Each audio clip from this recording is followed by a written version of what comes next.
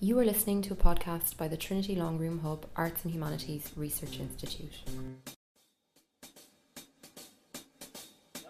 Okay, it's a pleasure today to introduce Dr. James Quinn of the Royal Irish Academy. James is associated with a project which is now phenomenally successful, the Dictionary of Irish Biography.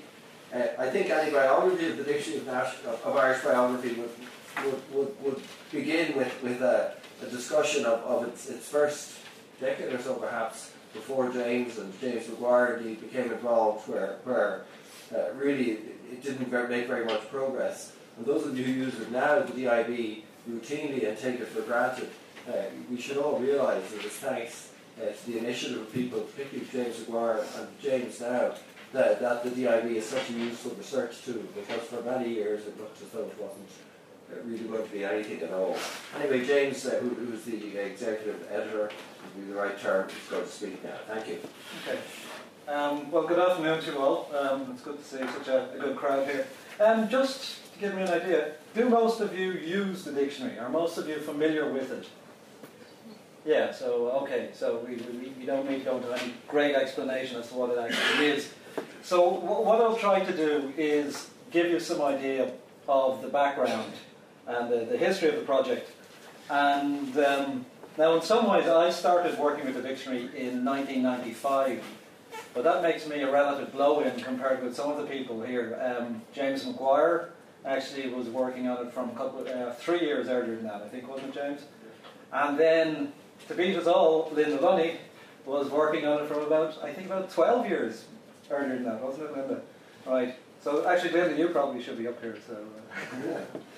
Okay, so as Ewan mentioned, I mean, projects like the DIB are not completed overnight. They do take a great deal of time, and so I'll try and give you some idea of the development of the project over that time, and also its life since 2009, when we published the 9 volumes in hard copy.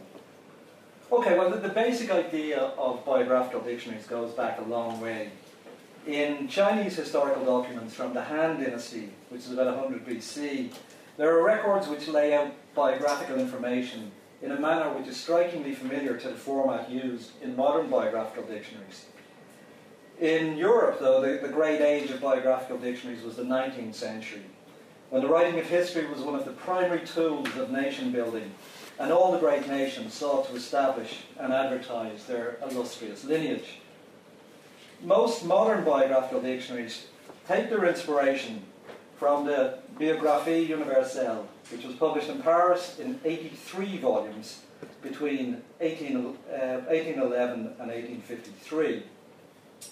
Now, the full title of this work in translation spells out rather well the terms of reference of most subsequent biographical compilations, and that is Biographical Dictionary, Ancient and Modern, or the history of the public and private life of those who are notable for their writings, their actions, their talents, their virtues, or their crimes.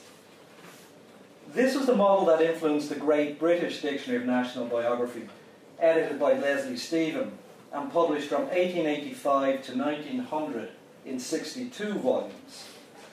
Now, it's fair to say that it was the heavy workload of the DNB, rather than being the father of Virginia Woolf, that caused Leslie Stephen to collapse with a nervous breakdown in 1889. And for some reason, nervous breakdowns and heart attacks seem to be especially common among the editors of dictionaries of biography. Though we haven't done too badly on this one so far.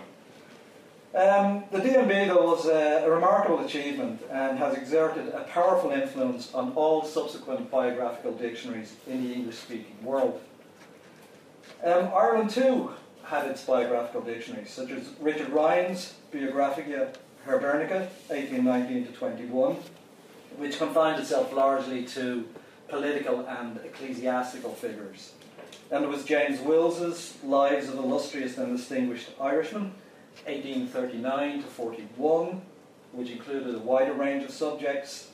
Also including a wider range of subjects was Alfred Webb's Compendium of Irish Biography from 1878, John Crone's Concise Dictionary of Irish Biography, 1928, and of course Henry Boylan's Dictionary of Irish Biography, which was relatively recently in 1978.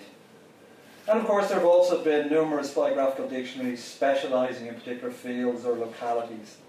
But for a long time Ireland lacked a modern, detailed, multi-volume biographical dictionary on the lines of the DNB.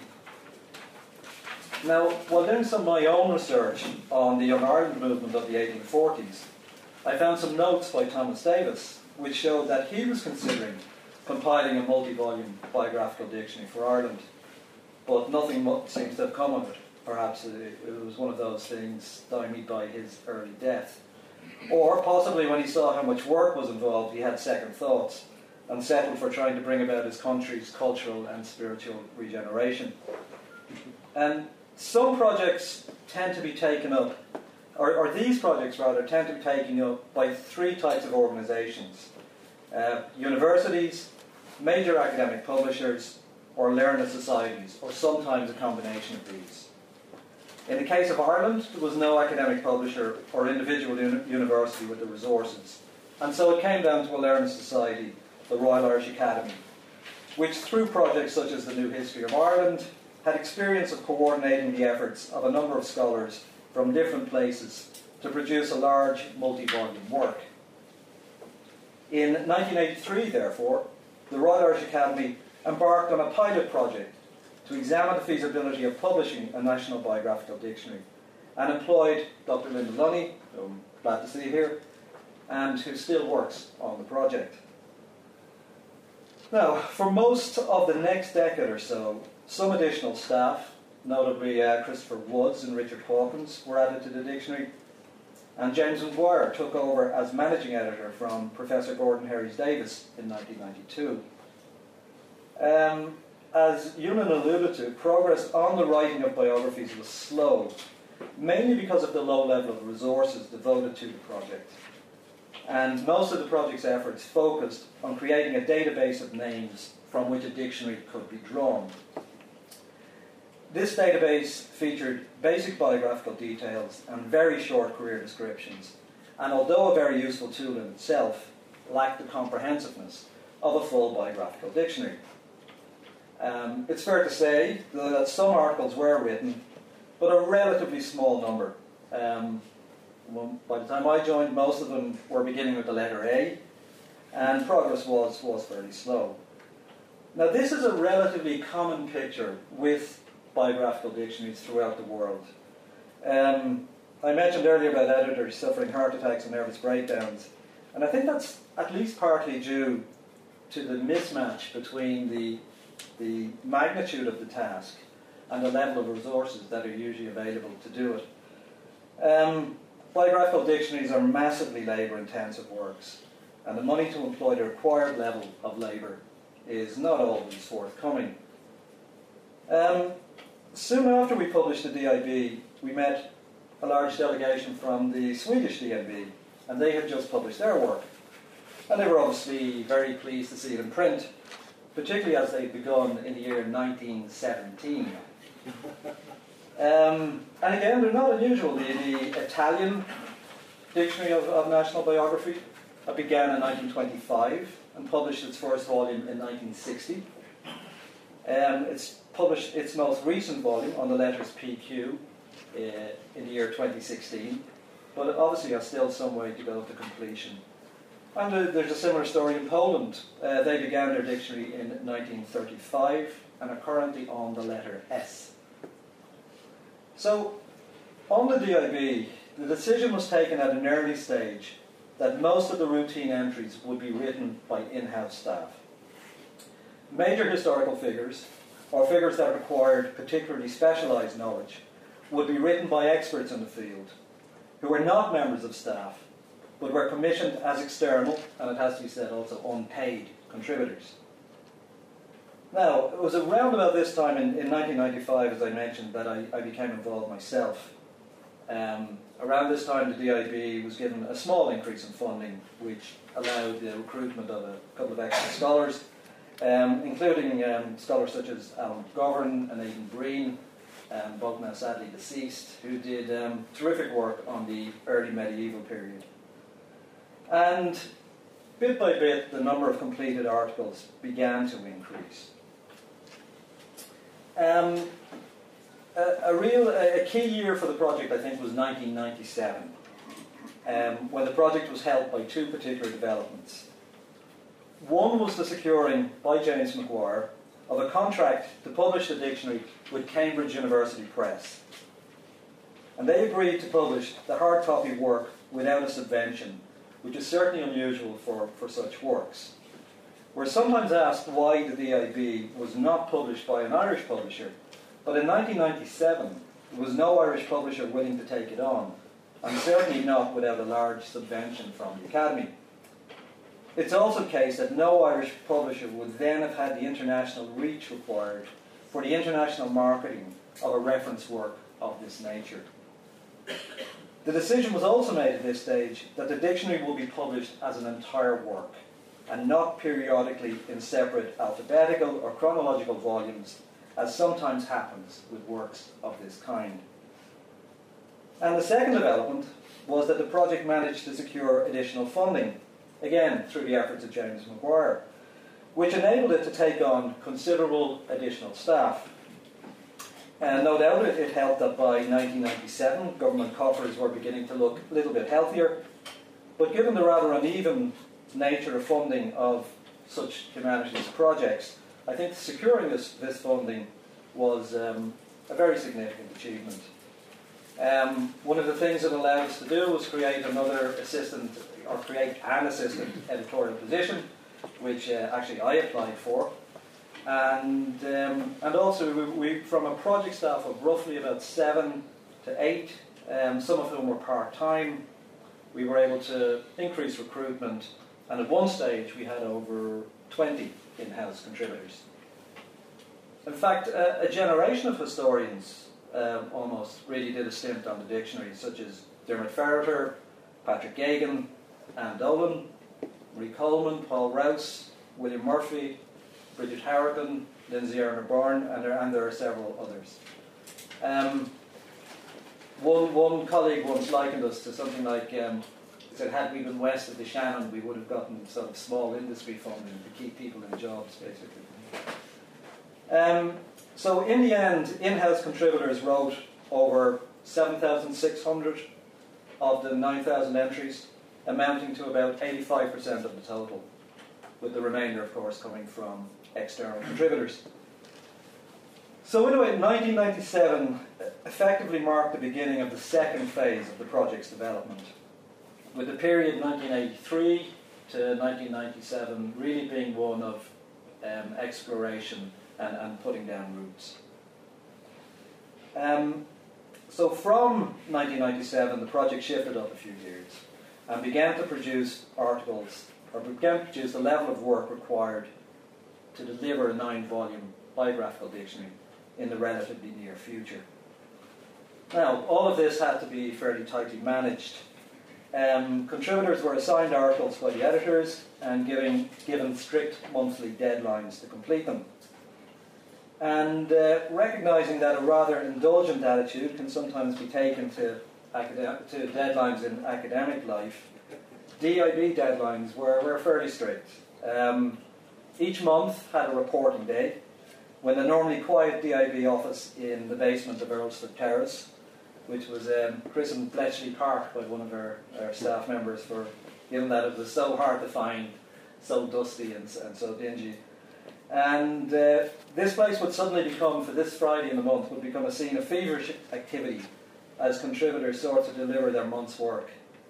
And their performance was tabulated on a monthly report sent to the Executive Secretary of the Royal Irish Academy, the much-missed Paddy Buckley, who was an enormous support to the project over the years, and it has to be said was not averse to commenting on the poor performance of any particular contributor in the report.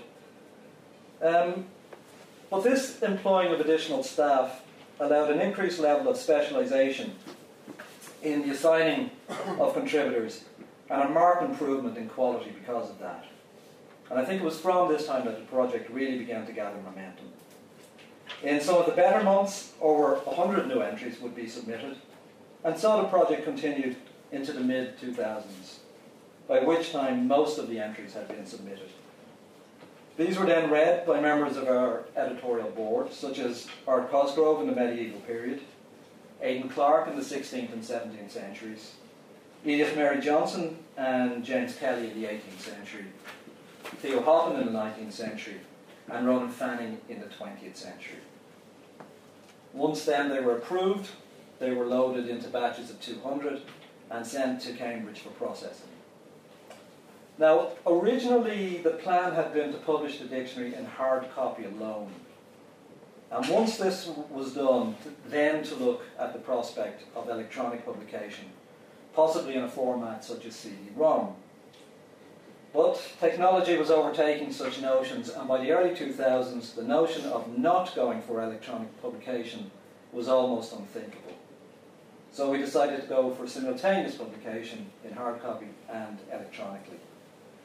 This though meant a great deal of work, which was very efficiently carried out by Turdo O'Riordan, who became the project's online administrator and still holds that position. Now, by this time, having a large and experienced in-house team was invaluable. And when some entries were assigned to external contributors, when entries assigned to external contributors were not forthcoming, we could, in most cases, assign them then to internal staff. And staff members such as Patrick Mumm, Larry White, and Linda Lunny did excellent work in this regard. But of course, in-house staff could not write everything. And one of the articles we lacked as we approached publication was that on St. Patrick. So you can kind of think a dictionary of Irish biography without an entry on St. Patrick would probably raise a few eyebrows at the very least. But thankfully, Cormac Burke stepped in at a late hour with an excellent entry on Ireland's patron saint. Now, once the last batch was sent to Cambridge in 2008, we had the joys of proofreading the dictionary, all 9 volumes, over 10,000 pages, amounting to 8 million words. And there were a few late panics in trying to get the publisher to accept last-minute changes. But eventually, by the summer of 2009, everything had been dispatched. Publication went ahead, and the dictionary was launched by the then Taoiseach Brian Cowan in Dublin Castle on the evening of 18th November 2009. A night infamous for the famous Thierry Henry handball incident in Paris. There were also launches in Belfast, where the late Seamus Heaney very kindly did the honours, and in London. And in early 2010, we also had launches in New York, in Boston, and Toronto. This, though, was not the end of the project. The aim was to carry on writing biographies of those who had died recently. The cut-off point for the 2009 edition was that subjects must have died before the end of 2002. So in 2010 we began writing on figures who died in 2003 onwards. And in June 2010 published 36 new articles. The first supplement to the DIB Online. So since then, every 6 months, in June and December each year, an additional supplement of about 40 new lives has been added. Most of these consist of people who died recently, including such well-known figures as Charles Haughey, George Best, John McGahern, Jerry Ryan, and Nuala Fuelon. We decided to adopt a variation on this, and in December 2013 we added our first missing person supplements to the DIB. This consisted of names from any era who had been eligible for the 2009 edition but were not included. So in effect they were the ones who got away. Examples would be the film director Brian Desmond Hurst, the Jesuit and historian Francis Shaw, and the camogie player Kay Mills. All omissions, certainly, but I would think none of them too glaring. So we've added additional missing persons updates in 2015 and most recently in December 2017, which went live just a couple of weeks ago. And that featured again interesting figures such as the actress and singer Agnes Burnell, the actor Patrick McGee, and the playwright Una Troy. And this brought to 723 the number of additional lives added to the online DIB since updates began in June 2010. And as in the nature of these things, the next batch is already underway, to be published in June of this year. And that will consist of people who died mostly in 2011 and 2012, including figures such as the politicians Gareth Fitzgerald and William Craig, and important cultural figures such as Louis Le Brocq, Maeve Binchy, and Con Houlihan. And the great thing is that with each of these updates, the DIB becomes an increasingly valuable and comprehensive work of reference. Now, so far updated entries have only been available to those with access to the online DIB, but that will change from this year, as we're going to publish 2 hard copy volumes to include all of those who died in the years 2003 to 2010, and 2 updates of missing persons. So these will consist of 617 lives, and future regular hard copy publications will cover those who died after 2010. And we hope to increase interest in the DIB among members, that this will increase interest in the DIB among members of the general public, many of whom do not have access to the online dictionary.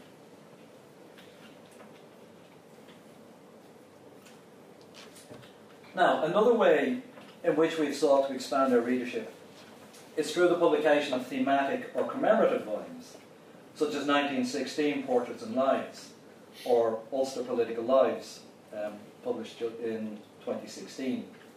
And in these we've drawn on a selection of DIB biographies, greatly enhanced with excellent introductions by Patrick Maughan. And we plan to do more of these in the future. Already a volume featuring Irish people who emigrated to North America in the 18th century. These migrations began in earnest in 1718, and this represents the tercentenary. And this is to be edited by myself and Linda Lunny, and published this year by the Ulster Historical Foundation. So effectively that brings us up to date on the basic history of the project.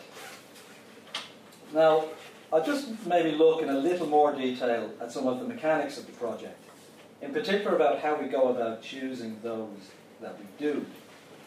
Now, the only definite criteria for selection were that the subject must be either Irish-born or have a significant Irish career. And they must be dead. So, in effect, the final decision is made by the editor, sometimes in conjunction with the project's advisory board. And in the many areas in which we lacked expertise, we relied on the advice of panels of experts in those fields, and a very great deal of weighing and sifting of recommendations went on about who to include. This enabled us to make informed choices in specialist areas such as medicine, science and engineering, in which our knowledge was limited. Of the 9,000 entries included in the dictionary, I would say that roughly 7,000 or so would have been included almost regardless of the editors. But the remaining 2,000 or so probably owe a great deal to the interests, values and prejudices of the editors. This, I think, is inevitable. There is no strict mathematical formula for including people in a work such as this, and sometimes an editor just has to go with his or her gut feeling. Our selection, we have no doubt, is of its time and place. Historical scholarship, as with most other things, moves in cycles. And figures that may be fashionable today may be less so a few years down the line. Biographical dictionaries reflect, and probably also influence, this game of historical snakes and ladders.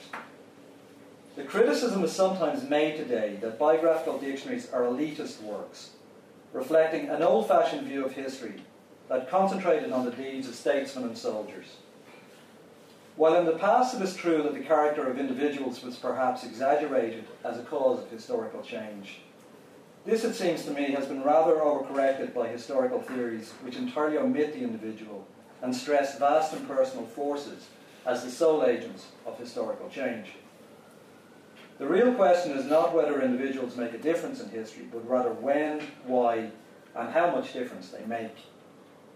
We would hope that in detailing the careers and characteristics of both major and minor historical characters in the DIB, to provide some of the material with which to answer these questions. Now, one point I would make is that the dictionary is very much a reference work rather than a monument. And by that I mean we aim to include figures who we think readers are likely to look up, rather than simply including deserving members of the community. I mean, sometimes we get queries about figures who are pillars of their local establishment and the doers of much good work in their locality. But not all such figures are of major historical significance. And unless as an editor you can see that this is someone who is going to be looked up in the future, the best thing you can do is not to include. This can sometimes be galling to people who may not be pleased about the inclusion of undeserving types such as criminals, murderers, paedophiles, but they've been included because of their historical importance rather than their moral qualities. Now, there's always been debate among the editors of biographical dictionaries about whether these works should include the famous or even the frivolous. In the 1880s, the original Dictionary of National Biography listed as potential categories for inclusion the following: sports people, murderers, journalists, agnostics, secularists, actors, deviant clergymen, transvestites, and fat men. Why fat men, I don't know. Now, such inclusiveness troubled the publication's theological advisor, who in 1910 noted with some concern that the recent supplement of the dictionary had given, quote, a not inconsiderable space to sports and even music halls. If we're to include amusements, I think the article should at least go in small type. Now, it's fair to say that some people lend themselves more readily than others to inclusion in a biographical dictionary. Historians undoubtedly have a tendency to concentrate on those who leave behind documentary evidence of their activities. The works of a great writer, composer, painter, or sculptor can still be appreciated with pleasure many centuries after their death, but the achievements of the performer, the stage actor, singer, or musician have a more ephemeral quality, which may greatly affect contemporary audiences, but are not so readily appreciated by later generations. The leading political, literary, and artistic figures in our history are generally well known. But what of those who built the physical infrastructure without which modern life would simply not function? Railway engineers, for example, tend to be quite well known. But that's because their achievements came in concentrated bursts of activity that captured the 19th century imagination. But how many of us know the names of the engineers, surveyors, and builders who constructed our road systems and laid out our sewerage and drainage systems? We've made a special effort with the dictionary to ensure that such important achievements are given due recognition. Now, one group that has certainly been underrepresented in biographical dictionaries in the past is, of course, women. Such works, by their nature, give pride of place to achievements in public life. And women's exclusion from public life has also largely meant, exclusion from biographical dictionaries. Therefore, besides doing our best to find those pioneering women who managed to break into traditional male spheres, we've also tried to investigate in some depth traditional female occupations, such as arts and crafts, midwifery, and philanthropy, to attempt to find the outstanding practitioners in those fields. We were greatly helped by the significant growth in research and publication in these areas in recent years, which has thrown up many more names than were available in the past. In the 9-volume dictionary, just over 10% of the entire 9,000 entries were on women. But at least in the updates we've done since 2010, which mostly feature late 20th century careers, the number has increased to close to 20%. And if we continue on in that vein, the overall percentage of women in the DIB should increase year on year. We realise, though, that there may well be important names we've left out. And since the dictionary project will continue into the future, we intend to add these to the online version of the dictionary on an ongoing basis. As I mentioned, with each such update, the online dictionary becomes ever more comprehensive, and its wide range of search facilities are particularly useful to researchers. Users can, for example, search according to gender, dates of birth and death, county of origin, religion, occupation, or any combination of these. The fact that the dictionary is a fully cross-reference work can assist the reader in making unexpected discoveries. By following trails of names through articles, the reader can be led in interesting directions, and even the best-informed reader can come across new information. The online dictionary also provides full text search facilities that allow the user to find all mentions of a particular individual, organisation or political party, and even to try and track down a half-remembered fact or phrase. For example, by entering the phrase "suffer fools gladly" in the text search, you'll find that 9 subjects included in the dictionary did not suffer fools gladly, including one, actually a Trinity botanist and marine biologist, who pointedly did not suffer fools, male or female, gladly. Now this, of course, brings me back to the content of the articles, which I think is by far the most interesting thing about the DIB, rather than talking in general terms about it. In addition to providing the essential factual material, we've tried where possible to assess the significance of the career, especially in the longer articles. Personal relationships and characteristics, including human failings, have been included when relevant to an understanding of that career. The DIB is primarily a work of reference, but I would hope that it's a work of reference that provides pleasure as well as information. Contributors have, for example, been encouraged to include relevant anecdote and incident that illuminates a subject's career. For example, in the article on Sister Genevieve O'Farrell, born in Tullamore, who made St. Louisa Secondary Modern on the Falls Road into one of the most respected schools, girls' schools in Belfast, we quote one former pupil who described her as stern, courageous, intelligent, the only nun with sex appeal I'd ever met. But she was as hard as yesterday's Baps. My nerve endings would contract at the sound of her resonant Free State voice. Or the rugby player, Moss Keane, included in a recent update, had a deep Catholic faith, and before international matches would drink from a bottle of Lourdes water for protection. He also made a point of sprinkling it over Ulster Protestant teammates such as Mike Gibson and Willie John McBride, with the assurance that it would protect them too. Or the recent article on the singer and actress Agnes Bernell noted that as a refugee from Nazi Germany, she did radio propaganda work for the Allies during the war, as the sultry-voiced Vicky. One of her broadcasts advised listeners to send urine samples to the Reich Department of Health for urgent testing. And right enough, the said ministry was soon deluged with thousands of unwanted urine samples, causing chaos in the German Postal Service. Now, I think it's details like this that often remain in the mind long after the memory of more important information has faded.